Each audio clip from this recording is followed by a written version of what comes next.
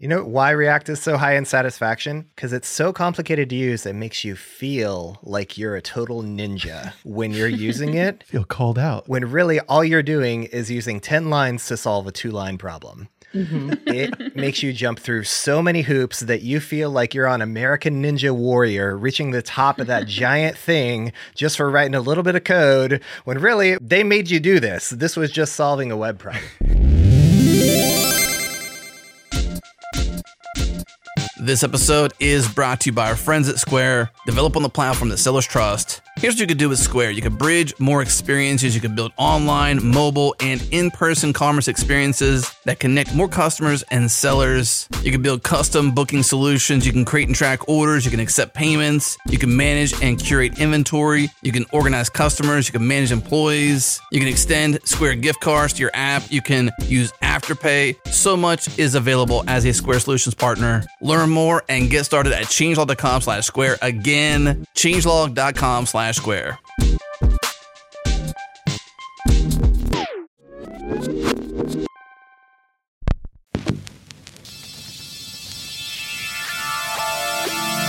This is JS Party, your weekly celebration of JavaScript and the web. We record live each and every Thursday. Join us, why don't you? Subscribe at youtube.com/changelog to get notified of when we go live. Special thanks to our partners at Fastly for shipping JS Party super fast all around the world. Check them out at fastly.com. And to our friends at Fly.io. Host your app servers close to your users. No ops required. Learn more at fly.io. Hey, it's debate time, y'all. I hope I win.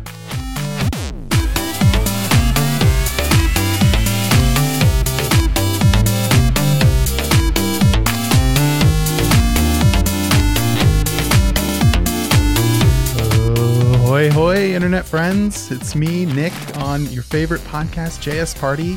We're here with another very exciting Yep Nope debate episode. And with me today is Amelia Wattenberger. Amelia, what's up? Hey. Nothing. How are you doing? I'm good. How are you doing? I'm doing fantastic. I'm not part of this debate, so I get to reserve my thoughts until the end, I guess.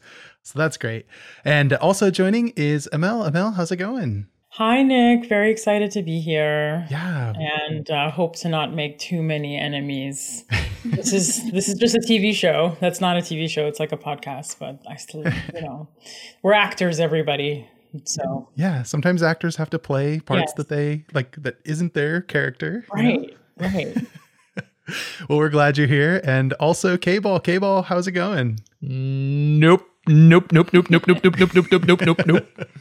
I think we know which team you're going to be on. Team Nope. And we have a special guest this week and kind of the man behind the premise of the entire debate. And that is Josh Collinsworth. Josh, how's it going? It's good. And let me just take this opportunity to say, yep. Now we know what team you're on. Josh, why don't you tell us a little bit about yourself? Sure. I'm a senior front-end developer at Shopify currently. I've been doing development for a few years now. Before that, I was a graphic designer, and people told me you should learn code, and I'm a people pleaser, so I did. But really, I actually just really like it. And in my spare time, I enjoy technical writing and blogging. I've written some for CSS Tricks and a few other publications. And recently I wrote a post about React that was just a collection of some thoughts I had at the time. And I definitely didn't expect to get any kind of popular, but it's kind of prompted us all to be here today in a way. So this will be interesting. And I too am hoping not to make too many enemies after today. Well, yes, it is a very interesting article. I was very excited to read it. It's called The Self-Fulfilling Prophecy of React. And we'll have a link to that in the show notes. So that is kind of the premise that we have here. For those of you that are new to this format of episode, what this is it's a debate episode. We call it Yep Nope, kind of based on the Alex Sexton Yep Nope kind of feature detection library for JavaScript. And the premise of today's show is going to be, is React only great at being popular? So that very loaded premise, debating that very loaded premise, we're going to have Team Yep, which is going to be Josh and Amel.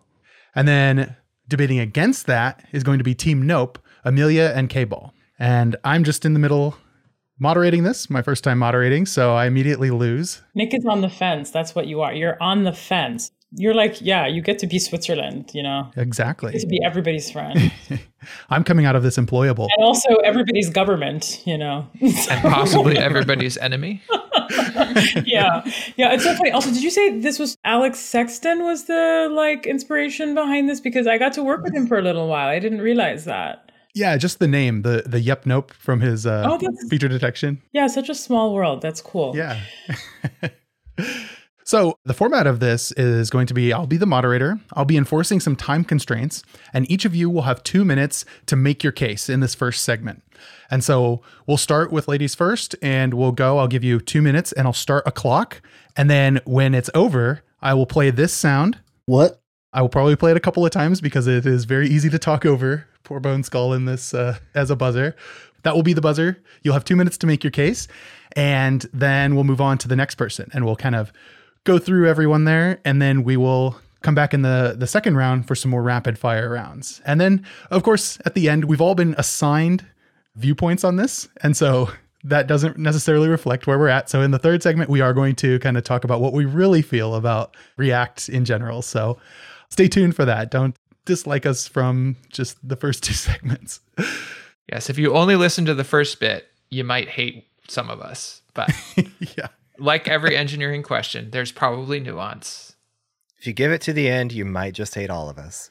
Yeah, that's true. And I'll take that, okay? If by the end of this show you still hate everyone, then you know what? There's nothing we can do. We did our jobs. We've done our job. Right. Also, Nick, who gets to go first? I'm glad that you said ladies first. I did. I was like, wait, like that's awesome. But that means I have to potentially go first. I'm just hoping, can I punt this to Amelia? Because like, Okay. I'm thinking, Amelia, Amel, like, yeah. So Yeah. Her name is longer than mine. You're the positive premise. I think you should go first and lay it out there. Oh, gosh. No, I think that you're the status quo. And so you should go first. I was also thinking, can ladies first be ladies choose who goes first? Oh, I like that. Yes. You know what? Sure. We can do that. Yeah, I choose Josh to go first and K-Ball. Thanks. Okay. Good job, Amelia. I like that. Josh, it is your article. So if you are prepared, I will put 2 minutes on the clock Okay. and you can start. All right. This feels like it should be easy because basically all I'm doing is summarizing the article that I wrote. Yeah, you cheated. Damn it. No, actually, is there like a soundboard? Are we going to have like, how the boxing matches have that dung dung? Is there going to be a dung dung? I have a what? What? Okay. But is there like a start to the okay, it's fine. I'm going to stay quiet now. All right. I'll let you press the buttons. Yeah. I'll make some sounds up as we go, and I'm sure Jared can fix it in post. So, beep. So we've kind of reached this point in tech where React is more or less the default choice for any given project. It's reached that critical mass where it feels like the safe default for everything, but there's any number of criteria from performance to bundle size to onboarding to just complexity, dev experience. Like all of these things are areas in which React doesn't really win on its own, generally speaking, in which there are better options. And when you kind of zoom out and look at the big picture, you kind of realize React is really pretty mediocre at just about every given category. And the only category it really excels in is just being the thing, just being the popular thing, just the one that we all know and is the one that people hire for because it's what they teach, because it's what they hire for. So whether it's performance, React is not coming out on top. Bundle size, probably not. It is certainly far more complex to use, has a lot more gotchas to learn than the other frameworks do. Some people point to the unopinionated nature of it as a benefit, and that's a little more subjective, I guess. For me, that leads to a lot of fragmentation and spending a lot of time looking for a solution when I would just wish, man, there should just be a solution. It should just be handled for me already. I shouldn't be spending my afternoon looking at 10 different libraries and reading comments on the internet. Don't make me read comments on the internet to choose things. I don't like doing that. I do enough shopping online. So that's, I guess, kind of my summary of where I'm coming from with all this. Like, we've crowned the winner, but the winner doesn't actually win at anything. What? Perfect. I played the sound 3 seconds early. That was a perfect opening statement. So nice job. Nice job, Josh. All right. Now on Team Nope, that's Amelia and K-Ball. Amelia, would you like to pick Which one of you goes first? Yeah, I'd love to. I feel like K-Ball is a really solid opening act for us. Sounds good.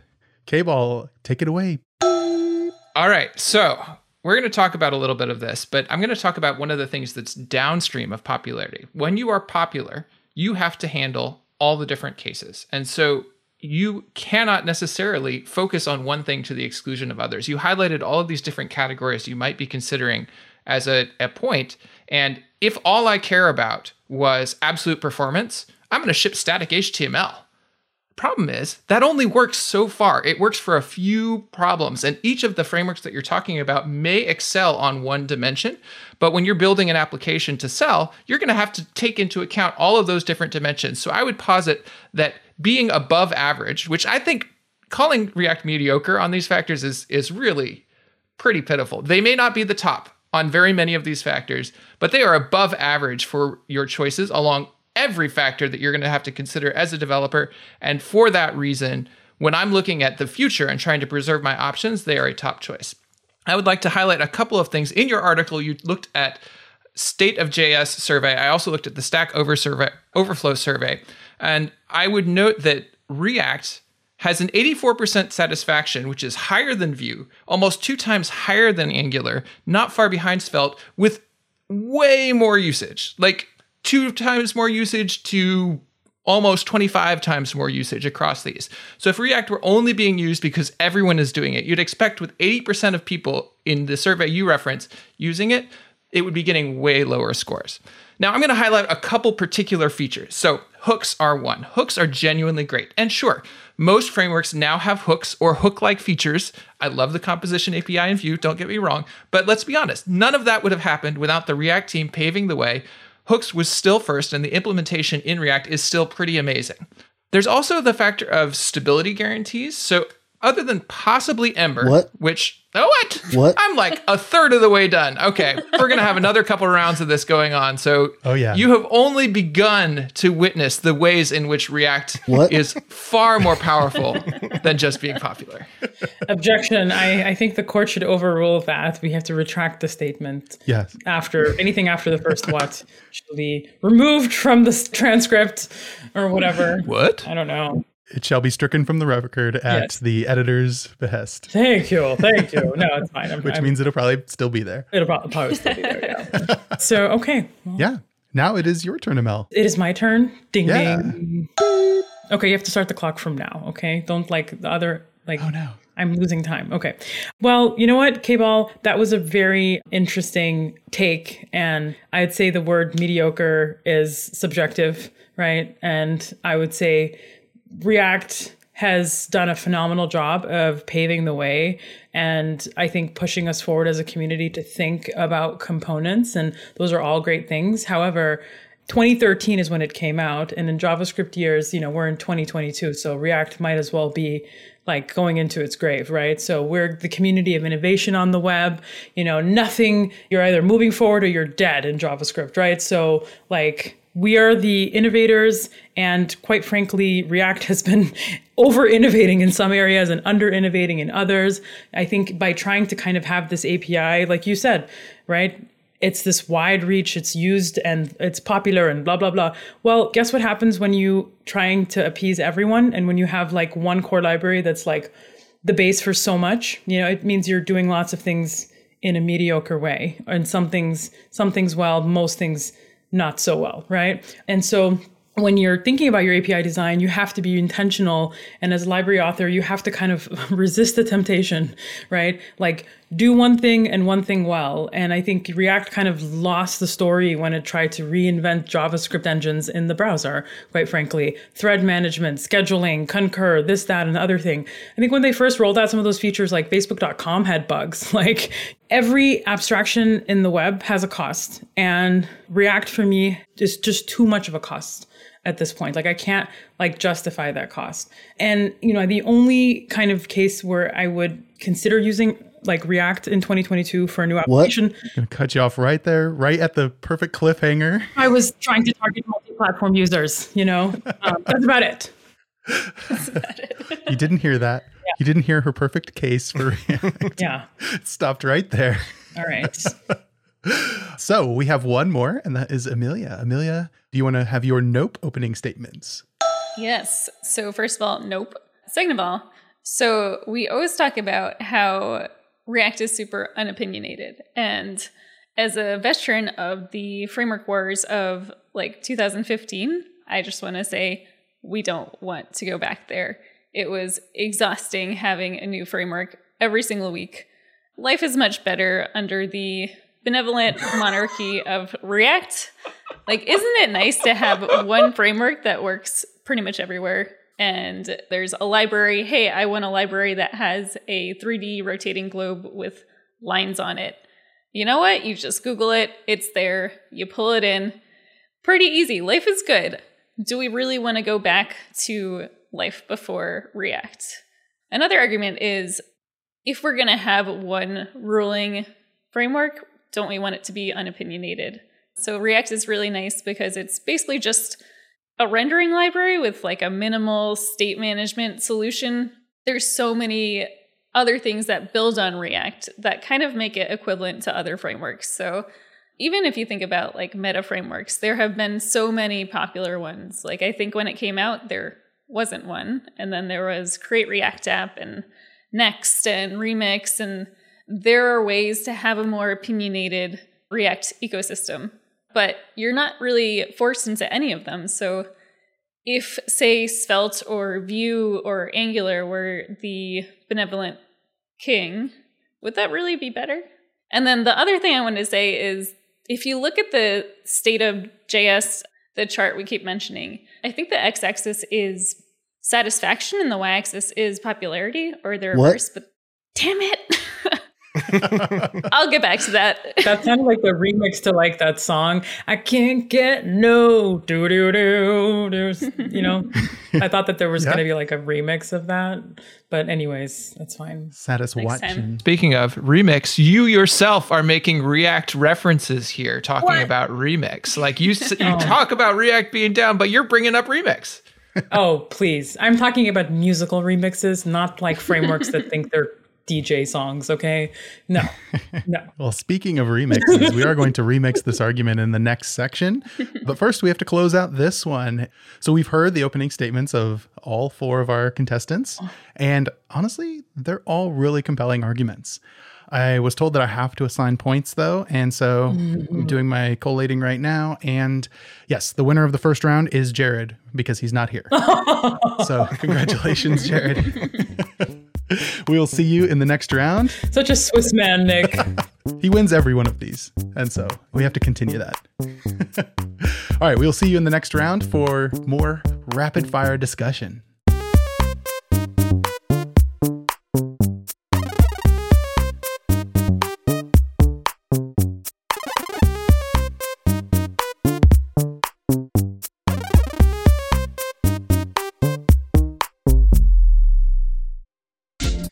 This episode is brought to you by our friends at Sentry and their upcoming developer experience conference called DEX, Sort the Madness. This is a hybrid event you can attend in San Francisco or virtually on September 28th. They have an amazing speaker lineup, and I'm here with Sarah Guffels, head of DevRel at Sentry. Sarah, what's the story with this conference? Well, coding is hard. We at Sentry know this. We integrate with everything that we possibly can to make that process easier for developers, to make fixing errors and performance issues actionable as quickly as possible. And we can't fix this. We can't fix the fact that coding is hard. We can't fix the fact that our ecosystem continues to grow and get ever more complex. So we created DEX. DEX by Sentry stands for Developer Experience. And the goal here is to ignite this conversation, this community around the fact that coding is hard and that we need to come together as an entire industry to solve for the people problems, for the tools problems, for the process problems, whatever the problems are. We need to come together and share various solutions and approaches to making that developer experience better. And that's why this year we have invited speakers only. We actually didn't have a CFP. We have Guillermo, the CEO of Vercel. We've got April, who leads GitHub Code Spaces. Jewel, who's been an engineering leader at Reddit for over 5 years. Divya, who is an incredible engineer and leader at Fly.io, and so many more people that have just a vast amount of experience leading through chaos, leading through these moments of, oh my God, I just took down YouTube, or oh my God, there's this huge outage on Dropbox. And they have a lot of experience, knowledge, and suggestions for how we can get started on improving our developer experience.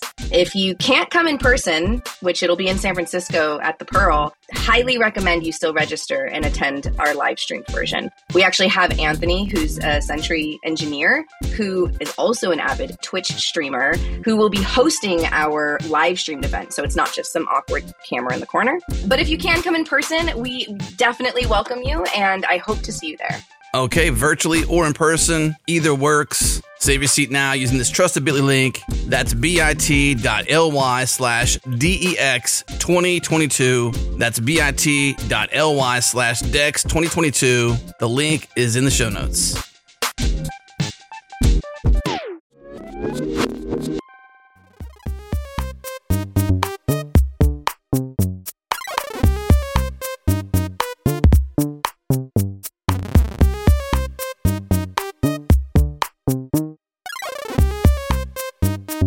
All right, so we've heard the opening arguments of each of our contestants. We've made our preliminary decisions about who's right in this premise. Is React only great at being popular? What do you think, audience? Be sure to write us and let us know. Stop right here, write in. Don't wait for the end of the episode to come to a conclusion. We want your hot take right now. Speaking of hot takes, Changelog Slack. Come into the Changelog Slack. That's true. If you're watching on YouTube, Changelog Slack. Hot takes right now in JS Party channel. K-Ball is way better at doing these plugs than I am, so I appreciate that, K-Ball. All right, speaking of hot takes, we are going to continue this discussion with a rapid fire round. We're going to go and do a 1-minute round each. And at the end of the minute, if you have tagged someone or if you have called someone's argument out, they will get a chance to rebut it as well. And so we're going to do this. We'll start with 1 minute. And where should we start? I don't know that there's a specific place to start here, but let's start with K-Ball. K-Ball seems to be chomping at the bit. Yes, I want to call out Amel with her "We are the innovators" approach. All right, on the one hand, you're arguing we should be moving to more innovative frameworks. And on the other hand, you're arguing that the fact that React is trying to push us forward in some of the biggest gaps around web development, like how to handle asynchronous data fetching and interactions with your rendering pipeline, lack of threads and prioritization. These are the things that we need innovation on, and React is the framework that is doing it. And sure, if you don't need that functionality, use something that doesn't deal with it. If you don't need interactivity, build something with raw HTML. If you don't need to worry about data fetching, oh wait, what are you building where you don't need to worry about data fetching? We all need to worry about data fetching if we're working in a JavaScript framework. And yes, I agree. Suspense is weird. I'm deeply skeptical of throwing promises and all of that stuff. They're weird too. And yet, it is attacking a very real problem that every single one of us has, where most other frameworks have just kind of thrown up their hands and said, hey, it's the user's problem. So I'm withholding judgment about whether suspense in particular, as it's implemented, will be the solution. But this is another place where, again, React is pushing the world of front-end development forward, making things better for developers, and we are the innovators. I object. Okay, I'm going to go. And I want a bonus 30 seconds because, bonus 30 seconds starts now. K-Ball, I appreciate that rebuttal. So I have to remind you that innovation should not be happening in JavaScript land. We need to push browser engines and rendering and like JavaScript engines and rendering engines to be better. However, we also need to curb our enthusiasm for JavaScript. I don't know, like we're shipping tons of JavaScript. I know, let's just use JavaScript to manage JavaScript. No, like how about we just ship less JavaScript, right? Like, which is where all of the thought leaders within JavaScript are pushing us towards. Astro, Svelte, right? Vue. Secondly, I want to kind of go to Amelia's point from earlier. Amelia, you said like, oh, like I really love this land of where I have interoperability and things just work. And yes, I get it. We're in the golden age of like not having to change your framework every week. That's exciting. But guess what? You also just don't have to change your framework every week if you use web primitives. I don't know, like web components. Maybe all of our reusable things, maybe that button and that drop-down list and that calendar icon that or whatever calendar date picker thing that we have to reinvent every time there's a new framework, maybe that should just be written in like the base primitive, right? So I think we need to rethink the way our APIs are shaped. We need to rethink about what's reusable, what's composable, what's something that I should write once for real, only once, right? And we need to rethink, what is it that we're using our JavaScript frameworks for? And quite frankly, React is just a confusing API now. It's lost its luster. And for me, it's just way too much complication. And I can get more bang for my buck anywhere else. Bam. Mic dropped. Mic dropped, yes. Mic drop sound. Yeah, that was a fantastic rebuttal. It's also about this. Web lovers. Okay, I'm a web lover. I love the web. I have to think, is React really good for the arc and the health of the web? I don't know, kids. I don't know. Do you really want to come back to a React application in 10 years and have to figure out how the hell to run all those build tools and how to update? Like, no, simple is good. My grunt file is doing just fine, thank you. Yeah, well, I'm just saying, like we have lost our taste for simplicity because I think people are hungry to solve problems and they don't realize that like we are over engineering the wrong things. Like I'm just putting it mildly and simply. Mm-hmm. Amelia, your response. Alrighty. So my first response is that one of the beauties of React is that it has a really low floor and a really high ceiling. So with the low floor, you don't need to ship JavaScript just because you're building something with React. You can ship a static HTML page. It's just that your developer experience is way nicer than just writing HTML. And then with the high ceiling, going back to like, should we be experimenting within like the core web functionality, which I'm not sure I totally buy that. I feel like if we're going to be innovating and experimenting, it should be on a framework that people put on top of web technology instead of in the core, because we know, first of all, that's really slow. Second of all, it has to all be backwards compatible. So if you add something to browser engines, you can't take it out really. So you're stuck with it. So if you're going to be experimenting, then I say it should be in React instead of the browser. No, I'll leave it at that. You're so polite. You can continue if you want. Nick wants to get his what out. I was going to go back to this stupid thing I was mentioning earlier with the gloves off, the popularity versus satisfaction cycle. And I was just going to finish it. Don't want me.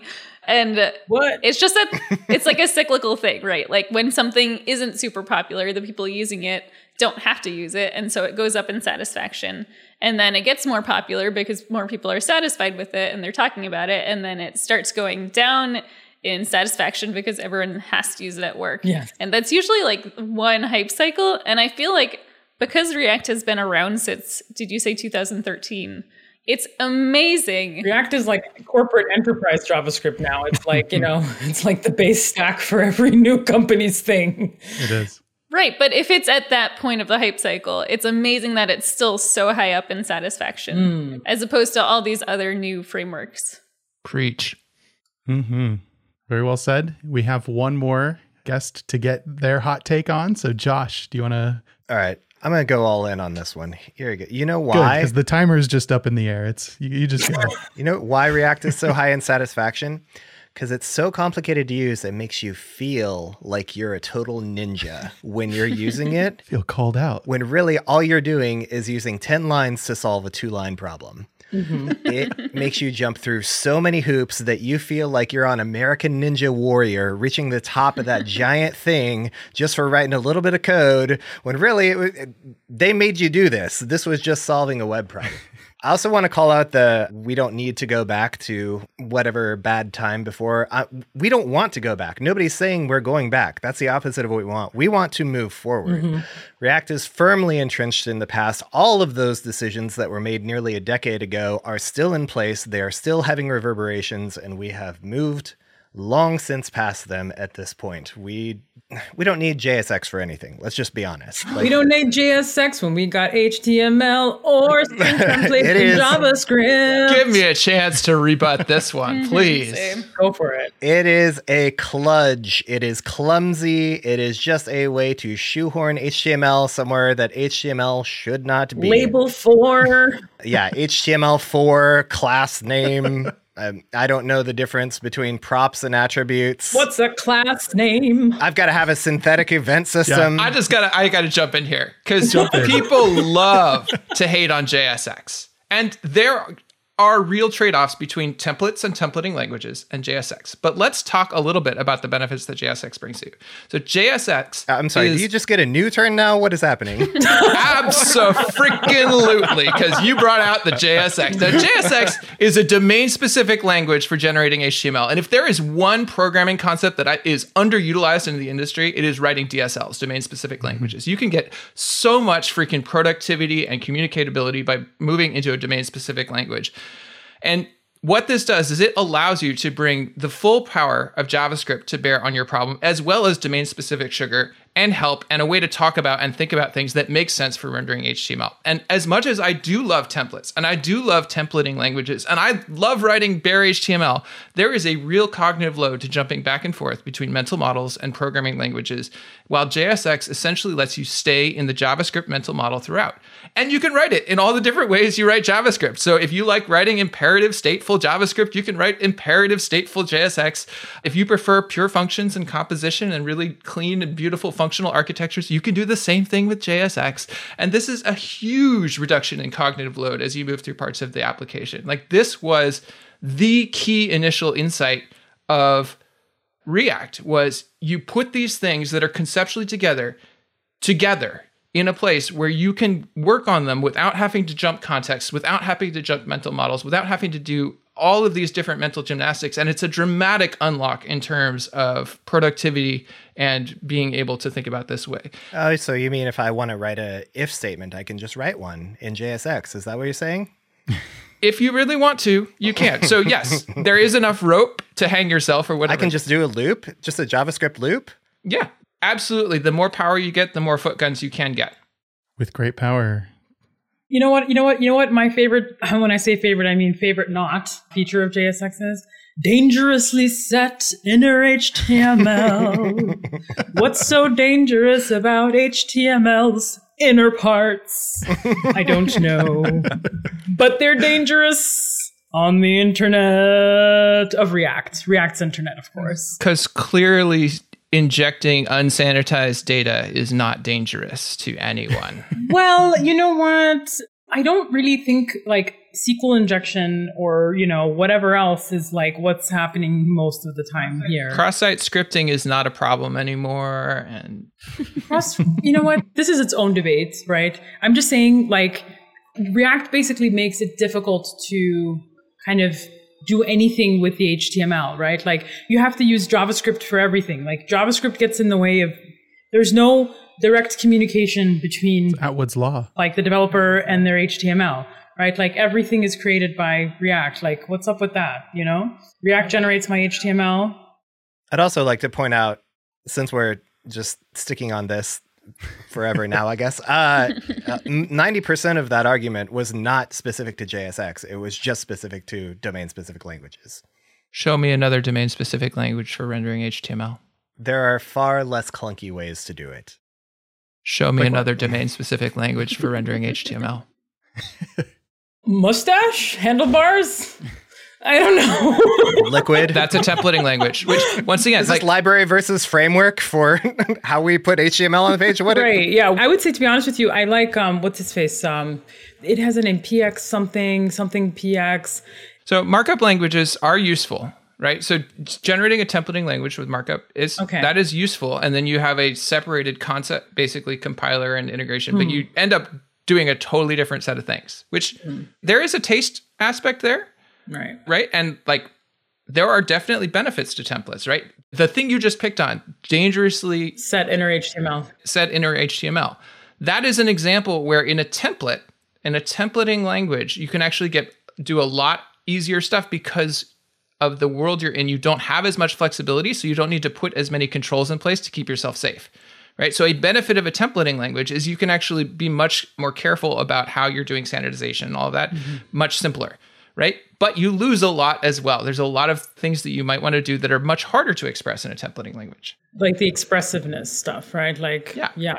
That sounds way too nuanced for this part. Would dangerously set inner HTML be be as controversial if it were just 3 open curly braces? Oh, I like that. Look at you, Nick Nisi, and your nice API design. I see an RFC coming. Yeah, 3 curly braces is... If I remember correctly, that's like the handlebars way of just render whatever. Just drop what I put in here and do it. Just do it. Yeah. Hashtag Nike. At least the dangerously part, like it's called out. Trust me, I know this content is good.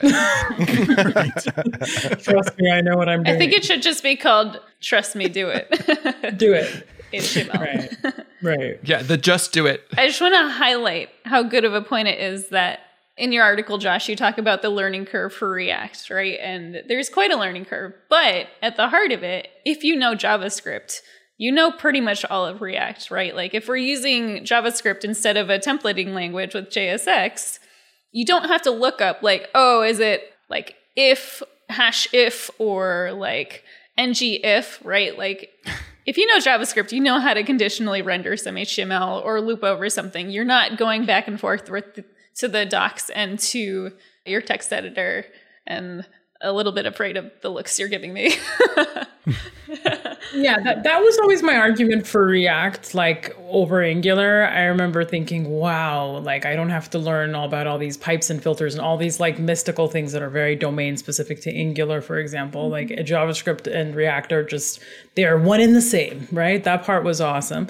You kind of have to squint your eyes a little bit at JSX. It's like, I don't know what the hell's going on there, right? And then for me, like the hooks, well, I mean, I actually really don't mind JSX, right? But like the hooks API is really where for me, that was like the beginning of the end for me. It's just a very clunky API. I feel like it's difficult to use. People think they know it, but they really don't. And for me, like this really ties into your point earlier, Amelia and K-Ball, around learning React, right? I think Amelia especially. So the reason why hooks is a thing, and one of the main reasons is because people were really confused about this and this keyword in JavaScript with React. And that was like a huge driving factor because like there was constantly community support questions about why is this not working? Why, so like binding and like managing this pointer and, just was really, classes just were a little confusing for folks. And for me, I wish we could have just kind of really redirected folks towards good fundamentals courses, because I think it's one of those things where like, yeah, I really do. Yeah, I have a hard time saying this because it feels a little gatekeepy, right? But like, I do really think it's important for you to understand the fundamentals of a language, especially if you're going to be using it every day. And so, I think React just like hooks kind of bypassed the need for that. And, you got a lot of other powerful things too, but I don't know. I'm just, I'm not into React anymore, and I haven't been, and it feels good to be able to say that out loud because, because for a while it was hard. It was hard to say that. Yeah. We could go on forever here, but I don't think classes and this was the reason for hooks. I think it's about composability and reuse of stateful. It was the primary driver from my understanding. I'm going to pretend to be the moderator again and pretend like this was all planned, controlled very well. Sorry, Jared. So, I think that we've all made great points. I don't even know where we're at anymore with that. But to get us back on track, and now that I've sufficiently filled the quota for time on this segment, let's go ahead and do a quick 30-second closing statement from each of you, and then we'll move on to the next round where we can speak freely. So, Josh, you were about to say something. Do you want to kick us off with a closing statement? Sure. I'll just say the argument was made, it's easier for beginners to get into this because it's JavaScript whatsoever. I think that's a little bit of a stretch, maybe. If I see those double ampersands or the map instead of a loop, I don't know if that necessarily intuitively makes sense to me as a beginner. But I also want to point out we should be careful how much we assign to a beginner's perspective, and we should be talking to the actual beginners. And in a lot of cases, the beginners do find that templating is much more intuitive for them and much more simple and delightful to use. What? Dare I use the word? Very well said. K-Ball, do you want to give your closing statement? Sure. I will give a closing statement. So I think at this point we have covered all of the infinitely many ways that React is more than just popular. But I want to talk very quickly as a closing statement of something that's downstream from popular, something that popularity enables, but is not just about popularity, which is the incredible ecosystem you have around React in terms of documentation, learning resources, plugins, libraries, components, You know, if you're trying to accomplish something in React, there's going to be something out there that's going to help you do it. And that is something that is related to popularity, but it is not a guarantee, and it is a distinct and unique benefit that you get with React. Well said. All right, Amelia. All right, so I just want to point out that I feel like the Yep team has kind of tied themselves in circles and a little bit contradicted themselves. And I think that's just due to the tough position that they've been placed in, where React is unopinionated, but also it's hard to use, or like, I think the fact that it's unopinionated makes it a really, really good majority use framework where we've been building on it. It's iterated, you know, this was really confusing early on. And so they moved to a more like functional component type of solution. So we're not using this and getting confused about it anymore. So just want to say that React is a benevolent dictator, which I guess it's changed from a monarchy, but it's okay. And on that, we will end this segment. Well, this debate, I'm really not sure who won. Jared did again. Congratulations for not participating. And yes, I think that we will all show how we, like by our own admission, when we all pretty much go back to our day jobs of writing React, we'll figure out who won. And so, yeah, stick with us through the break and we'll talk about our real thoughts on this. Wait, those weren't our real thoughts? They could have been. Just kidding. I mean, they were mostly mine, but... Yeah.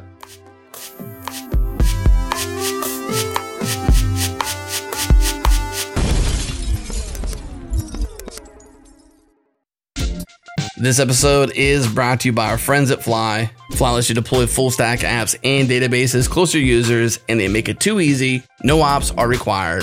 And I'm here with Chris McCord, the creator of Phoenix Framework for Elixir and staff engineer at Fly. Chris, I know you've been working hard for many years to remove the complexity of running full stack apps in production. So now that you're at Fly solving these problems at scale, what's the challenge you're facing? One of the challenges we've had at Fly is getting people to really understand the benefits of running close to a user, because I think as developers, we internalize, as a CDN, people get it. They're like, oh yeah, you want to put your JavaScript close to a user and your CSS. But then for some reason, we have this mental block when it comes to our applications. And I don't know why that is. And getting people past that block is really important, because a lot of us are privileged that we live in North America and we deploy 50 millisecond hop away. So things feel fast. Like when GitHub, maybe they're deploying regionally now, but for the first 12 years of their existence, GitHub worked great if you lived in North America. If you lived in Europe or anywhere else in the world, you had to hop over the ocean and it was actually a pretty slow experience. So one of the things with Fly is it runs your app code close to users. So it's the same mental model of like, hey, it's really important to put our images and our CSS close to users, but like, what if your app could run there as well? API requests could be super fast. What if your data was replicated there? Database requests could be super fast. So I think the challenge for Fly is to get people to understand that the CDN model maps exactly to your application code. And it's even more important for your app to be running close to a user, because it's not just requesting a file. It's like your data and saving data to disk, fetching data for disk. That all needs to live close to the user for the same reason that your JavaScript assets should be close to a user.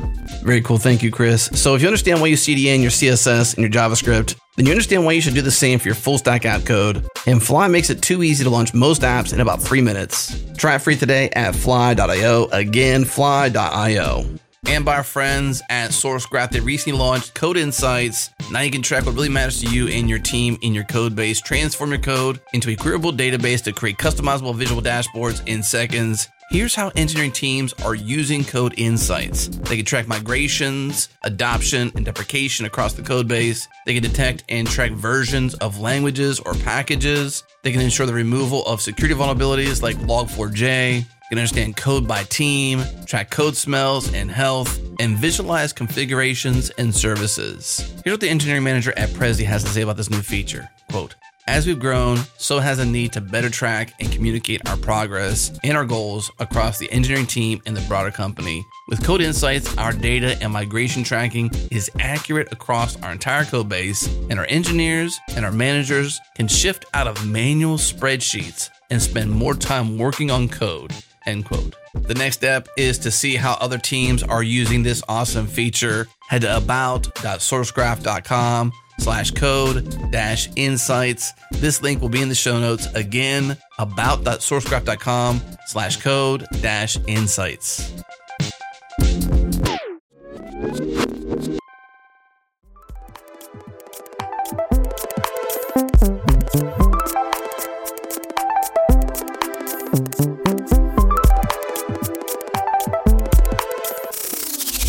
that was our debate. Yep, nope on React only being good at being popular.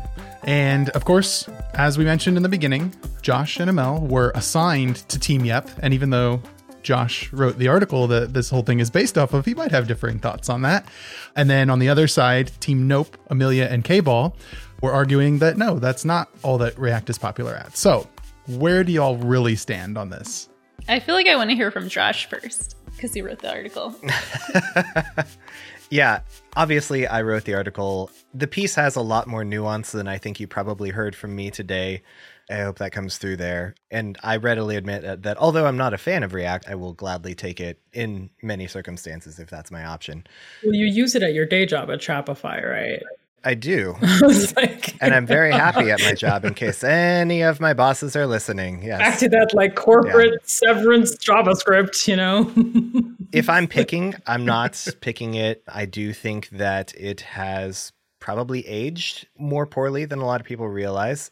I do still admit that it is very good. And I think K-Ball honestly made a great point about the things that popularity brings, even if I would rebut by saying, you know, there's a point of diminishing returns with what popularity gets you.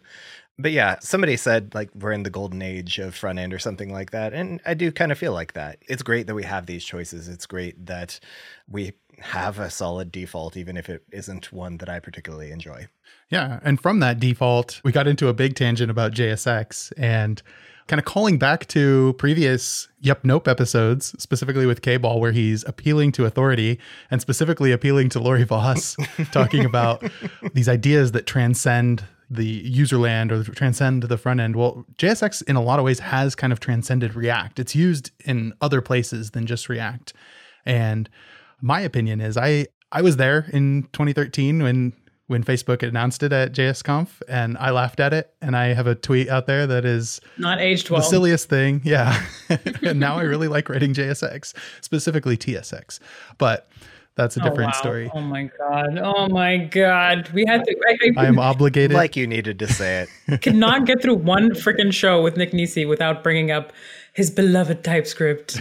That's right. I will say that TypeScript support is another driving factor for moving to functional models for state handling. And I have gone from being a place where I was a little skeptical of that level of typing to I don't know how I ever lived without it. So Sorry. Nick's the only winner today. Yeah. To go back to that point though, K-Ball, from my understanding, that was a huge driver, you know, for hooks. Like people just didn't, right? Like this context was hard, right? And then there was also the boilerplate problem, right? Lots of boilerplate, right? So it's like, okay, like how do we take that and allow for more reuse? And so, you know, the Hooks API was born. But for me, like it's a clunky API. I'm sorry. Like there's too many leaky abstractions, you know, there's too many implementation details. I'm like, why are you exposing this to like end users? I feel like I have to really have a deep understanding of the framework internals in order to like really not footgun with hooks. And, you know, Yeah. that's saying something, right? That's saying something about your API. And I'm an seasoned user of React. I've been using it since 2013, early days, you know, very early adopter. And so if I'm coming here and saying like, this feels weird, this is unnatural and unintuitive, like for a very long time felt like the only person in the room that felt that way. Yeah. And it was hard, you know, it was very hard to be that person. And it's getting less hard. I will say like that. I agree with that. Like it took a long time to like wrap my head around hooks. Yeah. I like them now. I feel like they're powerful and you can do a lot with them.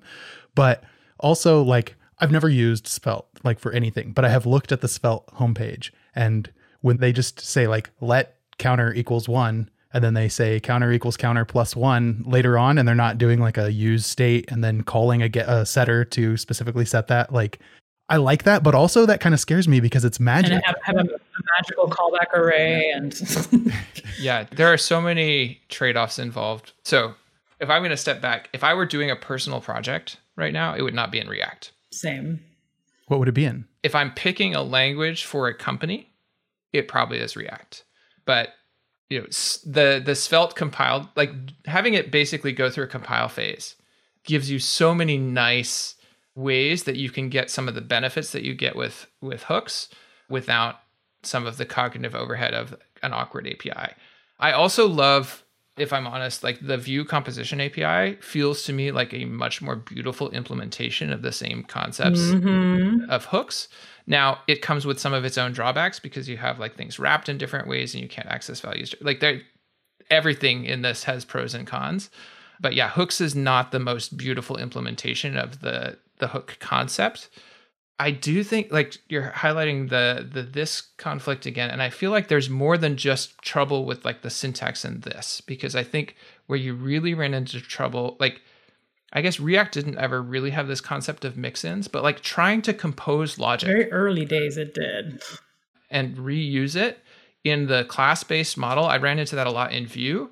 Like it was a nightmare to keep track of what's going on and understand how things are going to relate to each other and compose with each other and all of that. And it was so easy to footgun, and it was just like a really hard mental model. And the hooks model and the composition API in Vue just makes it so much easier to reason about that and move things around and compose them. So you're right that there's an awkwardness to it, and you're right that part of it was a hang up with the previous model, but I think it goes a little deeper than familiarity with the language. And I think it has to do with how do you bring together reusable concepts that interact with state. Right. I think it's worth mentioning to that point, like for as unopinionated as React is, it is extremely opinionated about how you handle data and immutability. And I think that has roots in its Facebook origins and how the Flux architecture. They were trying to create something that would help them wrangle the unthinkable complexity of this highly interactive application. And if that's where you're at, then maybe that system where you literally can't touch a variable unless you've gone through the proper steps first, maybe that makes a lot more sense for you. Oh my God, Josh, I've never heard that. That's so cool. No, I was just going to say, like 100% to K-Ball's argument, and also to what you just said, Josh. I feel like I'm still jet lagged from Svelte Summit, which was a wonderful conference, and I personally really, really love Svelte. For side projects, I will 100% use Svelte. It's just so much fun. There's way less boilerplate. Like the reactivity is so nice, and they have built-in like animations. That just means there's way more magic, right? Magic's not a bad thing, Nick. I mean, magic is the opposite of leaky abstractions, you know? I think a little bit of magic is nice, but like not like Angular JS levels of magic that got a little bit painful.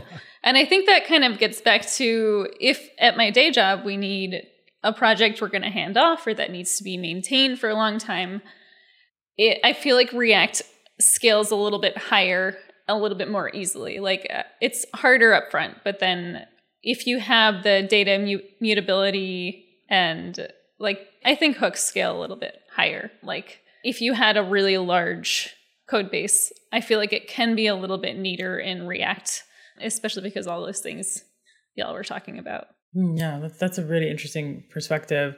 I don't know. I think for me, if I was starting up something for a company, if I had to pick, I'd probably be like Vue at this point. Vue and then Angular. You know, Angular is very much kind of like a platform. And I feel like it's very good for large enterprises with lots and lots of developers contributing because there's like really good conventions and you know what I mean? There's that kind of batteries included feel with Angular. Also Vue a little bit, right? So I think for me, those would be the two.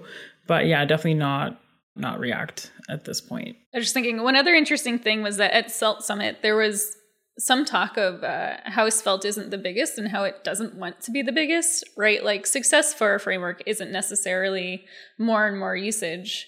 Like I'm kind of really happy selfishly with the way things are with React having such a large market share and Svelte being like this fun thing that I do for projects that are more enjoyable. Yeah, that brings up a question that I wanted to ask in this section, and that is, do you think that this would be the fate of any of these frameworks? Like if Svelte had come out first, maybe, and gotten to the popularity level that React is at, would we all be hating on it as just as much, especially if it was Facebook backed? According to the hype cycle that Amelia was talking about, I would say probably. I think it's reasonable to assume that it takes time for something to become the majorly adopted choice. And in order for it to have been around that long, it's probably just going to necessarily have some baggage from the past that newer things are not going to have. And so to a certain extent, this is a cycle. And that's one thing I really wonder about is like, what does that next iteration look like? Like, does React just have a very long tail? It doesn't seem likely that anything is going to, you know, overtake it and be the thing at any point in the foreseeable future. So it's interesting to wonder, what does the next era look like? What is the next iteration? Yeah, I couldn't agree with you more. Hopefully it's React adopting more from other people, other libraries, but yeah. I think it's worth thinking a little bit also about the organizational structure that results in these frameworks, right? So many of both the places where React excels and some of the places where we're running into friction with it are tied to the fact that it is built still by Facebook, and the focus and optimization choices that they're making are for solving the problems that Facebook has. And those problems like have a reasonable match with the problems that many corporations have when they're building JavaScript applications, but they are definitely like off on one end. And actually, I think you run into some of the same things with Angular, right? Angular is still primarily driven by what Google wants and what Google needs. And so I think that if Angular hit this level, well, I mean, early Angular kind of was really popular and then went through a lot of this. And now, like, if you look at the satisfaction stuff, like, people are deeply dissatisfied with Angular, even though there's a lot of people using it. React has that. Vue feels at this point much more community driven. I get the impression Svelte is going that way as well, even though both of those started with a benevolent dictator approach. They've both kind of embraced a broader community rather than sort of going along the needs of a single corporation.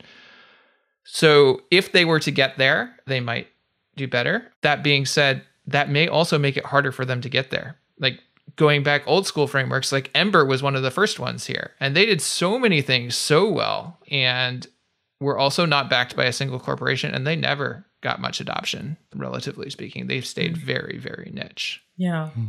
Very good point. Yeah, I think that, K-Ball, like your point about like Facebook solving problems for Facebook, and, you know, it really ties back to what Josh was talking about a little earlier too, around like, oh, you know, even the kind of the strictness and like the heavy opinions around data mutation is somewhat inherited from Facebook trying to wrangle its eventing architecture, right? Like, there's so many things happening where, you know, having that downward flow and being really strict, and like that was something that Facebook needed. And this is a topic that we've talked about on the show even recently. I think Amelia and Nick, in our like tech interview discussion we had a few weeks ago, I kind of brought this up around how, you know, these ideas and tools and problems within big tech are kind of proliferated throughout our community, right? Where it's like people don't contextualize it. It's like, okay, the problems that Netflix engineers have and the reason why they created this library, like they have problems that are unique to Netflix. Like Netflix in particular is a company that, you know, before the Disney Pluses of the world, they were a very unique kind of streaming service that was operating at the scale. They were very alone in that bubble, right? Like lots of people have joined them now, right? But they were solving problems that are unique to Netflix. Facebook, the same thing, right? When Facebook was scaling in that way, I mean, come on, it's like the biggest website outside of Google.com, and Google.com is one input box and a list view.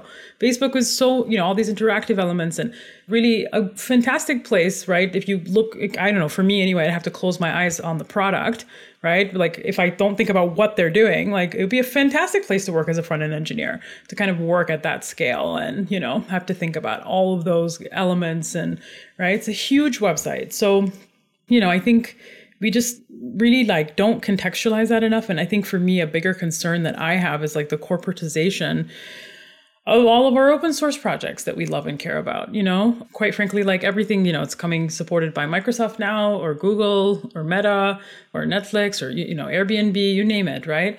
And these kind of community driven grassroots projects like Vue and Svelte, or they're just, you know, Astro, they're just kind of feeling few and far in between these days. So I just, you know, just wanted to point that out as like just the kind of general smell that I see that's happening within our community right now. I don't know, corporate projects are great. Like they're stable, usually have less bugs, lots of upsides. But at the same time, we don't really have open governance around the roadmap. At any point, they can drop it and stop caring about it, right? There's all kinds of reasons why community-driven open source is usually a better bet. But of course, that comes with has its trade-offs, right? So I don't know. It feels like we're stuck between decisions that are, it's here's bad decision and here's a less bad decision. Where's the good decisions right now? It's hard to really make that, I think, for front end. Seriously. Is there anything that React could do to save itself? Like some kind of reinvention like Angular to Angular 2, or would it suffer the same fate? I think Angular to Angular 2 would destroy a lot of the goodwill that it's built up by being one of the most stable options out there. Yes. Yeah, agreed. They're too big to fail in many ways now. It's they're literally too big to fail, right? I mean, classes and hooks are not fully interoperable already, right? I mean, I guess you can use either one, so. That's true.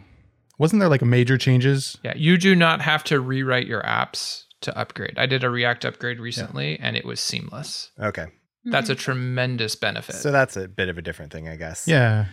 I don't know. I feel like I've heard rumors that maybe there is some kind of new exploration being done in the hooks realm, and to make hooks maybe a little more performant. I don't know if that's going to change the syntax or if it's what's going to happen there. I hear they're going to throw promises now.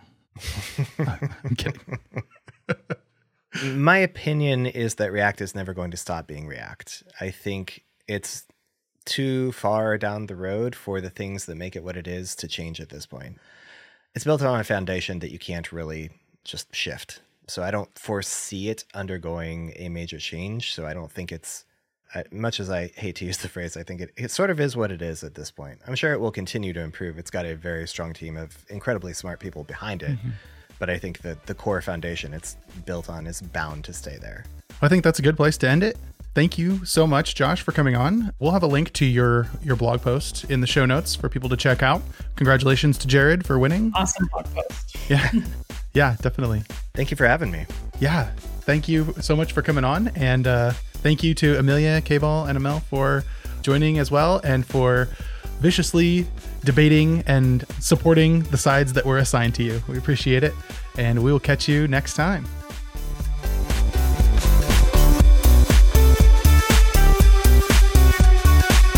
All right, that is JS Party for this week. Thanks for listening. If you enjoyed this debate episode, check out some of the others in our back catalog. We've debated questions like, should we rebrand JavaScript? Is modern JS tooling too complicated? Were SPAs a big mistake? And a whole bunch more. Thanks once again to Fastly and Fly.io for partnering with us. Please check them out. They support everything we do. And of course, thank you to our beat freak in residence, Breakmaster Cylinder. Our beats are dope because BMC makes dope beats. That's how it works. Next up on the pod, Matteo Collina returns, and this time he has his co-founder Luca with him. They just open sourced a brand new tool for turning your database into a REST or GraphQL API. It's called Platformatic DB, and you can learn all about it with us next week.